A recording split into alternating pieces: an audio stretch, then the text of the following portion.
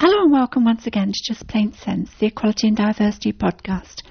I'm Christine Burns, and in this third episode about the recent Life in a Day conference in Leicester, I'm presenting my own keynote address entitled, And Then We Had Tea. As I've commented on previous occasions, a portion of any talk like this has to deal with just explaining who trans people are. On this occasion, I had more time available to spend on statistics, though. And then there was a confession I needed to get off my chest right from the start, too.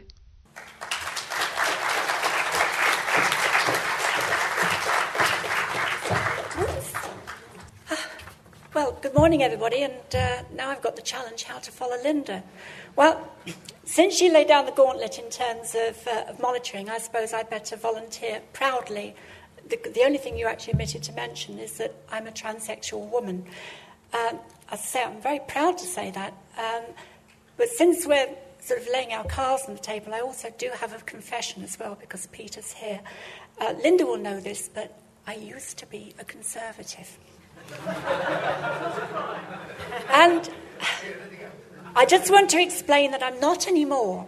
And there was one of those magic moments, I think they call it an epiphany, in 1997, when I suddenly realised that I was an lot more embarrassed to stand up in public and say that I was a Conservative than to say I was a trans woman. So, and I don't think that's actually ever going to change. I think just before we accidentally sleepwalk into electing another different type of government, I think it is worth that we do actually remember what it was like 11 years ago, and let's never go back to that, because so many wonderful things have happened since, and I'm a complete convert.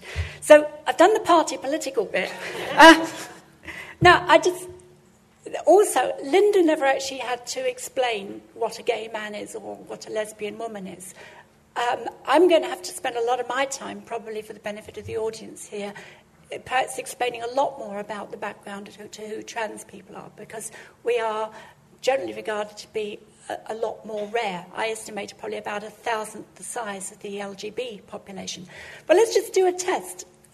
Could you put your hands up if you know a trans person? Well, that's a pretty significant proportion of the audience. And that either means that there's perhaps more than imagined, or we're each of us putting ourselves about a bit. But I'd like you also to think about somebody, not now a trans person, just somebody in your life that you know quite well, but not intimately well. And I'd like you to think about whether that person is a man or a woman. Now, I'm not going to give you too long for that question, because it doesn't usually seem to take that long. Now, just pause a moment. Have you ever seen that person's genitals? The reason I ask that question, the reason I make the point, is that in reality, we don't gender people according to what's between their legs. Somebody did that to me once when I arrived in the world, and look where it got them. They were wrong. But the rest of the time, we accept people on the basis of the way that they present to us. And every one of you is doing that facing me at the moment. You're telling me something about how, as complete strangers to me, I should begin to read the sort of person you are and know what to expect when I interact with you. As I get to know you better, I might find that you're pretty well atypical, but the way in which we present that fundamental difference in ourselves is vitally important. And that's why it is so vitally important for transsexual people to be able to present in the correct way to everybody else as well. It's not about that stuff between the legs. That's actually an expectation of society. I've never heard so much talk about genitals as when I sat through the passage of the Gender Recognition Act in Parliament, because all the worry there was about the possibility that we might actually create people who are legally female with penises, actually they weren't quite so concerned about the reverse proposition of men without. And in reality, actually, there are lots of men without penises. Anybody who's gone to war will know that that's a major form of casualty. We don't worry about it. So when it's a fundamental thing to understand about transsexual people that don't think in terms of genitals and in terms of surgeries on genitals, but actually think about the whole person. And you will actually find also, particularly within health, that transsexual people don't think all that much about genitals, except insofar as it's reflecting everybody else's situation, expectations. You know, the number one question I'm asked by journalists is, when did you have your operation? So what sort of people are transsexual people? Well, the majority of us are immensely ordinary. I've picked some examples here to look at. This lady is a general practitioner. This one, she flies 767s with 300 people behind her for a living. So if you think that we're a little bit dodgy mentally, then think again. This gentleman is, well, he illustrates 2 points, actually. He was the first trans man to transition whilst working for the San Francisco police force. But the main point is that I think everybody always assumes when we're talking about transsexual people that we're talking about people who go from male to female and that that's all it's about. And I remember in 1993, somebody in The Guardian wrote that, no woman would ever want to become a man. Well, that's another thing that The Guardian got wrong. There are lots of trans men, and the interesting thing is that the more it's becoming possible for people to be out and to discover their own identities, and because the first challenge is to come out to yourself, the closer we are coming to the position where we will find that the numbers are roughly equal. They're not equal at the moment, but they seem to be heading in that direction. This lady, you like this one, Peter. This is the world's first transsexual member of Parliament. She's not in Westminster, just in case you were checking. This is in New Zealand, but I do hope that she's not going to be the last. This lady is a professional golfer, and her problem is that every time she goes to compete on a different circuit, organised by a different organisation, she has to go through the same palaver of them questioning and thinking up whether she is female enough to compete as a woman. And then just to handicap her a little bit further, it's almost impossible for her to find sponsorship as well. This gentleman is a steel worker. He's carrying on the traditions of his family. He was born with a vagina. And there are people like myself and my colleague Stephen Whittle who are now relishing the fact that we can go around attending people's weddings. Although I must get another hat. But, so, there are trans people who stick out, but I think that lot actually probably qualify as pretty ordinary in a remarkably unremarkable way. Which makes it all the more surprising that transsexual people are such targets of immense hatred. Now, this picture here is from an American website which charts the roughly one transsexual person a month who, in the United States, is murdered simply on the basis of being transsexual. Now, we're not quite as violent a society in Britain, but I know even among the small circle of my colleagues that I know people who've had petrol poured through their letterbox. I know people who've had their car set fire to. I know a colleague who was given a copy of a circular that was being posted through every letterbox for half a mile around his house, trying to whip up sentiment to get him removed from his house. And I think if we wanted to pathologise anything, rather than actually worrying whether transsexual people like me might have something a little bit odd up here for wanting to be ourselves, we actually ought to pay more attention to wondering why it is that so many people in society get so hot under the collar by the mere proposition that I exist. Which brings us on to this point that being transsexual, having this condition that medical people call gender dysphoria, is not in and of itself a mental illness. This is actually the statement by the government in 2002 when it began the process of working towards what then became the Gender Recognition Act in 2004. Very clear statement. We're not mentally ill.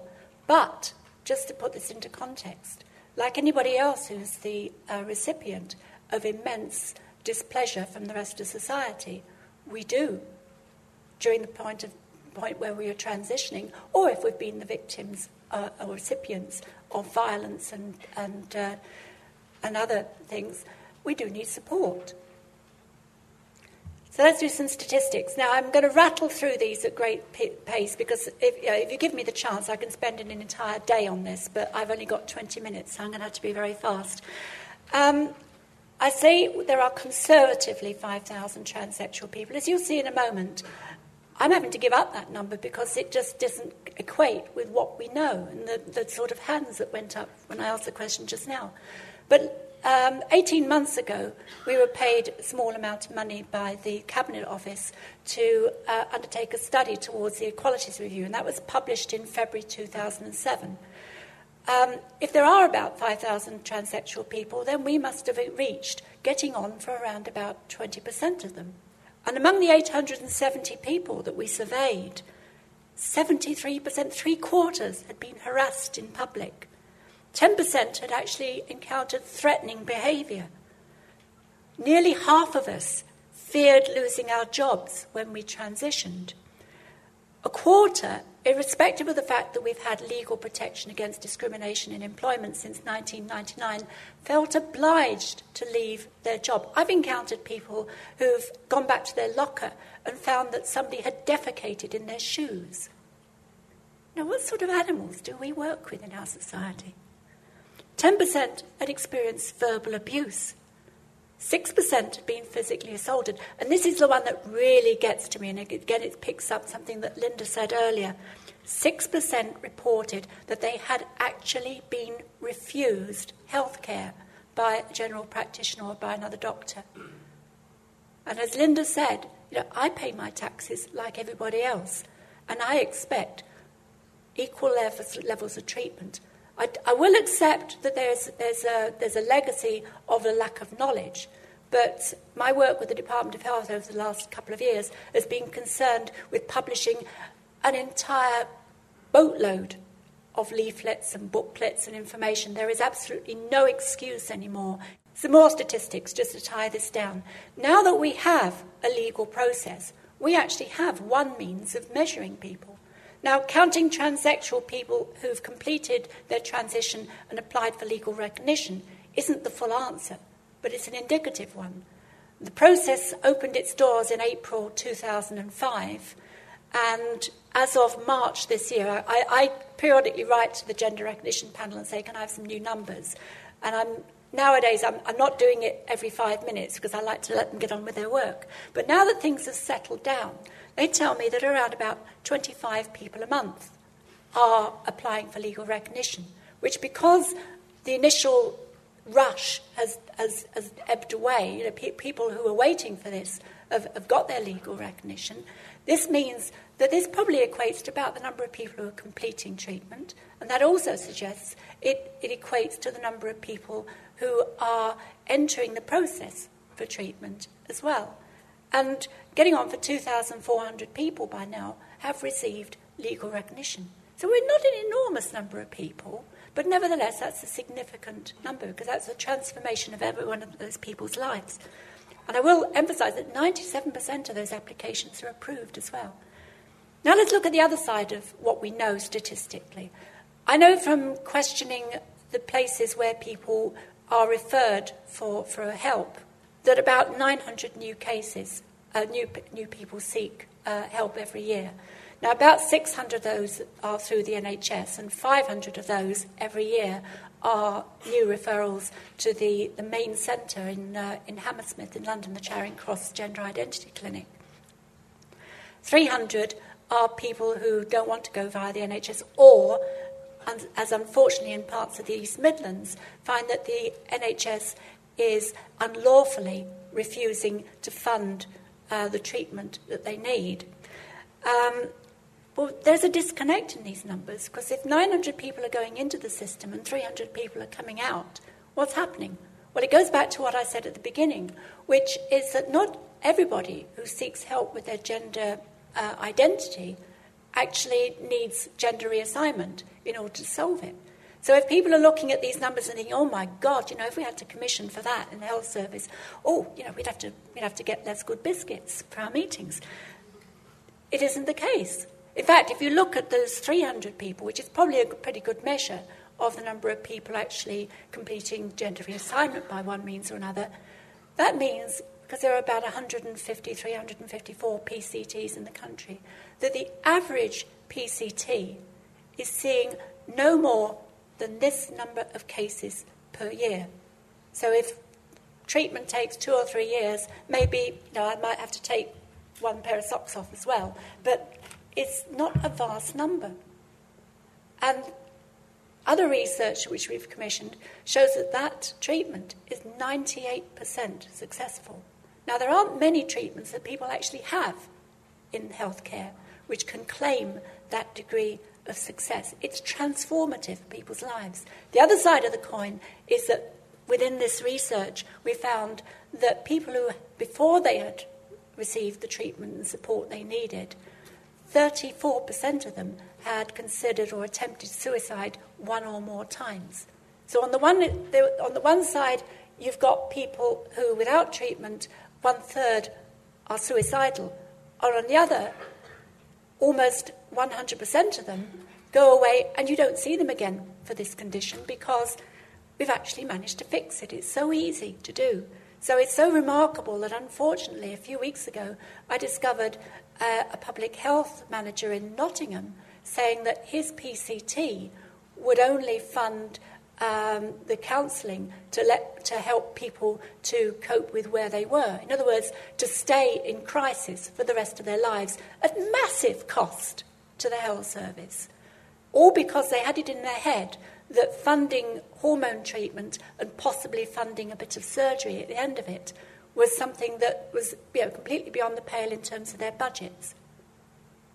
Budgets be damned. It's nothing to do with that, because as we've seen, the numbers simply don't support that.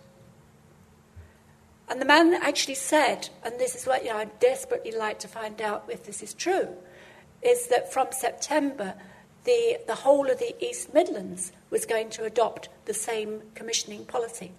Well, over my dead body, because a case that took place in 1999 made that unlawful. And I've already got the Equality and Human Rights Commission investigating this and prepared to take action if necessary. So we can get Trevor to do some good things sometimes. That brings us on to legal protection. How am I doing for time? Another couple of minutes. I knew I'd run out. There's an awful lot of legislation protecting trans people. Why? Because there's been an awful lot of discrimination. That's what's led to this. We've got protection against discrimination in employment and in vocational education. We've got protection through case law against discrimination in the provision of health service support for trans people. We've got protection for privacy and for the right to be able to marry. And from this April, we've also rather belatedly got the same protection that lesbian and gay people have against for the provision of goods, services and housing. And also, since last April, transsexual people themselves, people who are intending to undergoing or have undergone gender reassignment, are also within the ambit of the gender equality duty. So whenever any of you are doing an equality impact assessment for the gender equality duty, then again, if you haven't included transsexual people in that work, then again, I'll be after you, I'm afraid. And I do equality impact assessment training for a living. So don't do what somebody said to me last week at a course I was giving. They'd actually filled out a form when we were going through it as a workshop, discussing how they'd done this. And they'd come to the conclusion that there were no problems in their recruitment policy for lesbian, gay, bisexual or trans people on the basis that they hadn't been the subject of litigation. Forget the fact that the ink is barely dry on the paper of the legislation. We're coming. Don't wait for it. We'll get you otherwise. But we'd rather not have to do that because it's so easy. And again, picking up something that Linda had said, that's why the consultation part and the inclusion part of equality impact assessment is so vitally important. because none of us know what we don't know we don't know. So if you go into this process and simply say, oh, we don't know anything about lesbian, gay, bisexual or trans people, oh, so there's no problem really, is there? You're not doing the process. It's failing. So very quickly then, some areas to consider. Well, in employment, you need to think about whether your organisation looks open to trans people who might be considering employment. And I actually saw an advertisement go around yesterday for non-executive posts in the regional development agencies, which actually said, we're open to transgender people. That's wonderful. I did see on the Tube a couple of years ago a whole post on the wall that said, we'd like to recruit transsexual people into the Metropolitan Police. That's the kind of message that tells people that you're open to consideration. But also make sure you get your processes right behind it. Don't do that and do what a health organisation in my own home region did recently, that they successfully recruited somebody from social care to train in nursing in their hospital. And on her first day, they'd sorted out the uniform and everything else. And on the first day, somebody took her around and showed her the male changing room and said, that is where you change. What kinds of moron does that? Of course, you also, if you've spent tens of thousands of pounds training your staff, you don't want to lose them because it becomes impossible for them to stay in their organisation. So, retaining existing staff is a vitally important affair. We're probably somewhere between 1 in 5,000 and 1 in 10,000 of the population. So in any significant size organisation, there's probably going to be not just one, but several of us. Consider privacy and do this because it really matters from the point of view of your good health as well. Because if somebody has applied for and received a gender recognition certificate under the Gender Recognition Act, then their privacy has very specific protection. It means that if you're working in an official position and somebody tells you, as a matter of honesty, that they had undergone gender reassignment, you do not have the right to tell that information to anybody else, not including your manager or a colleague or anybody, without their explicit permission to do so. If you need that information for some good purpose, then explain that to the person who's just given you the information and obtain their permission. It doesn't harm to do that. And if they're not prepared to give you that permission, then you'll have to explain back, of course, what the implications of that are. But it also means that when you record information in filing systems, you have to give consideration to how you're going to protect that. Because it's not just you passing it on directly by word of mouth and blabbing in the pub, but it's also what you might leave in a file for somebody else to find and pick up. So, and again, it will come home to roost. The penalty is a £5,000 fine and, of course, a criminal record, and nobody wants one of those. I could go on, but I'm running out of time in terms of direct and indirect harassment. Goods services and housing. Again, we could talk about, remember that person who had the petrol through their letterbox. People need to be rehoused sometimes in a state of emergency. And of course, goods and services also applies to the provision of health. So it's not just the gender equality duty that hits the health service, it's also this aspect of the Sex Discrimination Act. I will just very quickly, to round off, just come back to these issues in healthcare, because I think they are so important. Going back to that equalities review sample I spoke of before, to say 6.3% of the 870 people we polled said they had been outright refused medical treatment. But a further 13.2% said they weren't refused, but certainly their health treatment suffered markedly because the people they dealt with knew they were trans.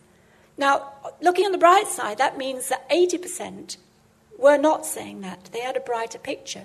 But within that 80%, 60% of those people said their general practitioner had said they would like to help, but they didn't know where to get the information. They didn't know how to treat somebody. Or when I go and see my doctor, I don't want to have to spend my time explaining to him how he should treat me, Because if that's the case, then I'll just get a mirror and do it myself.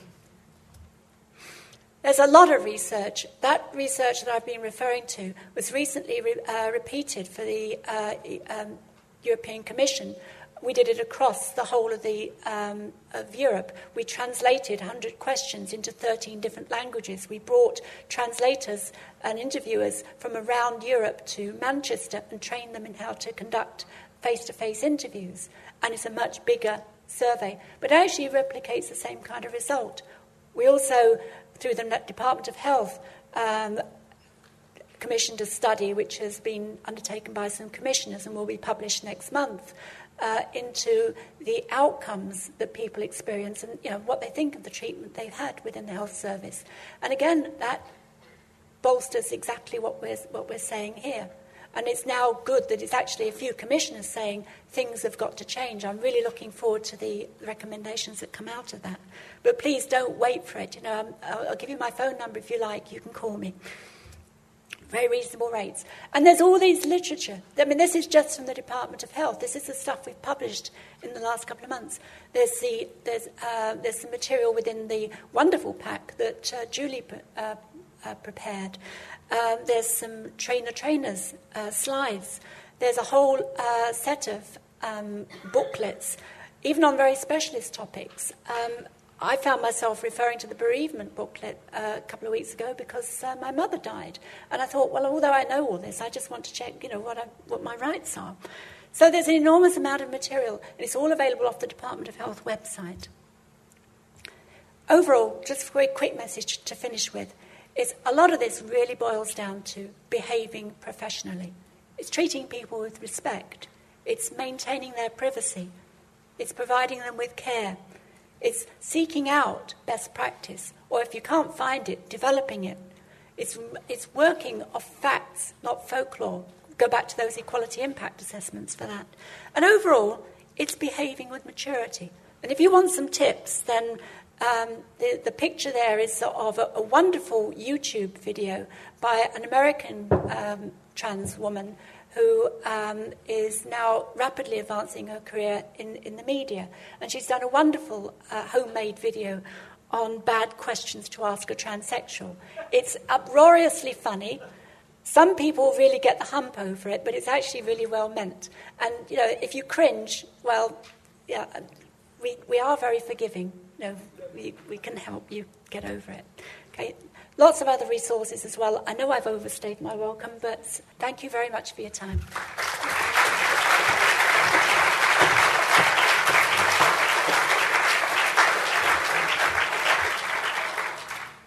Well, that was me at Leicester City Football Ground on June the 5th. If you enjoyed this podcast, then don't forget that there are more than 30 episodes on a variety of equality and diversity issues, all at podcast.plainsense.co.uk, and there's a hyphen in the middle of Plain Sense. The web pages also have lots of options for subscribing to the channel too. That means your computer will automatically notify you each time there's a new item to listen to. If you use Apple iTunes on your computer, then you'll also find us in the online store, for free of course. Simply search for Just Plain Sense. For now, though, it's goodbye, and thank you for listening. Just Plain Sense is a Plain Sense Limited production.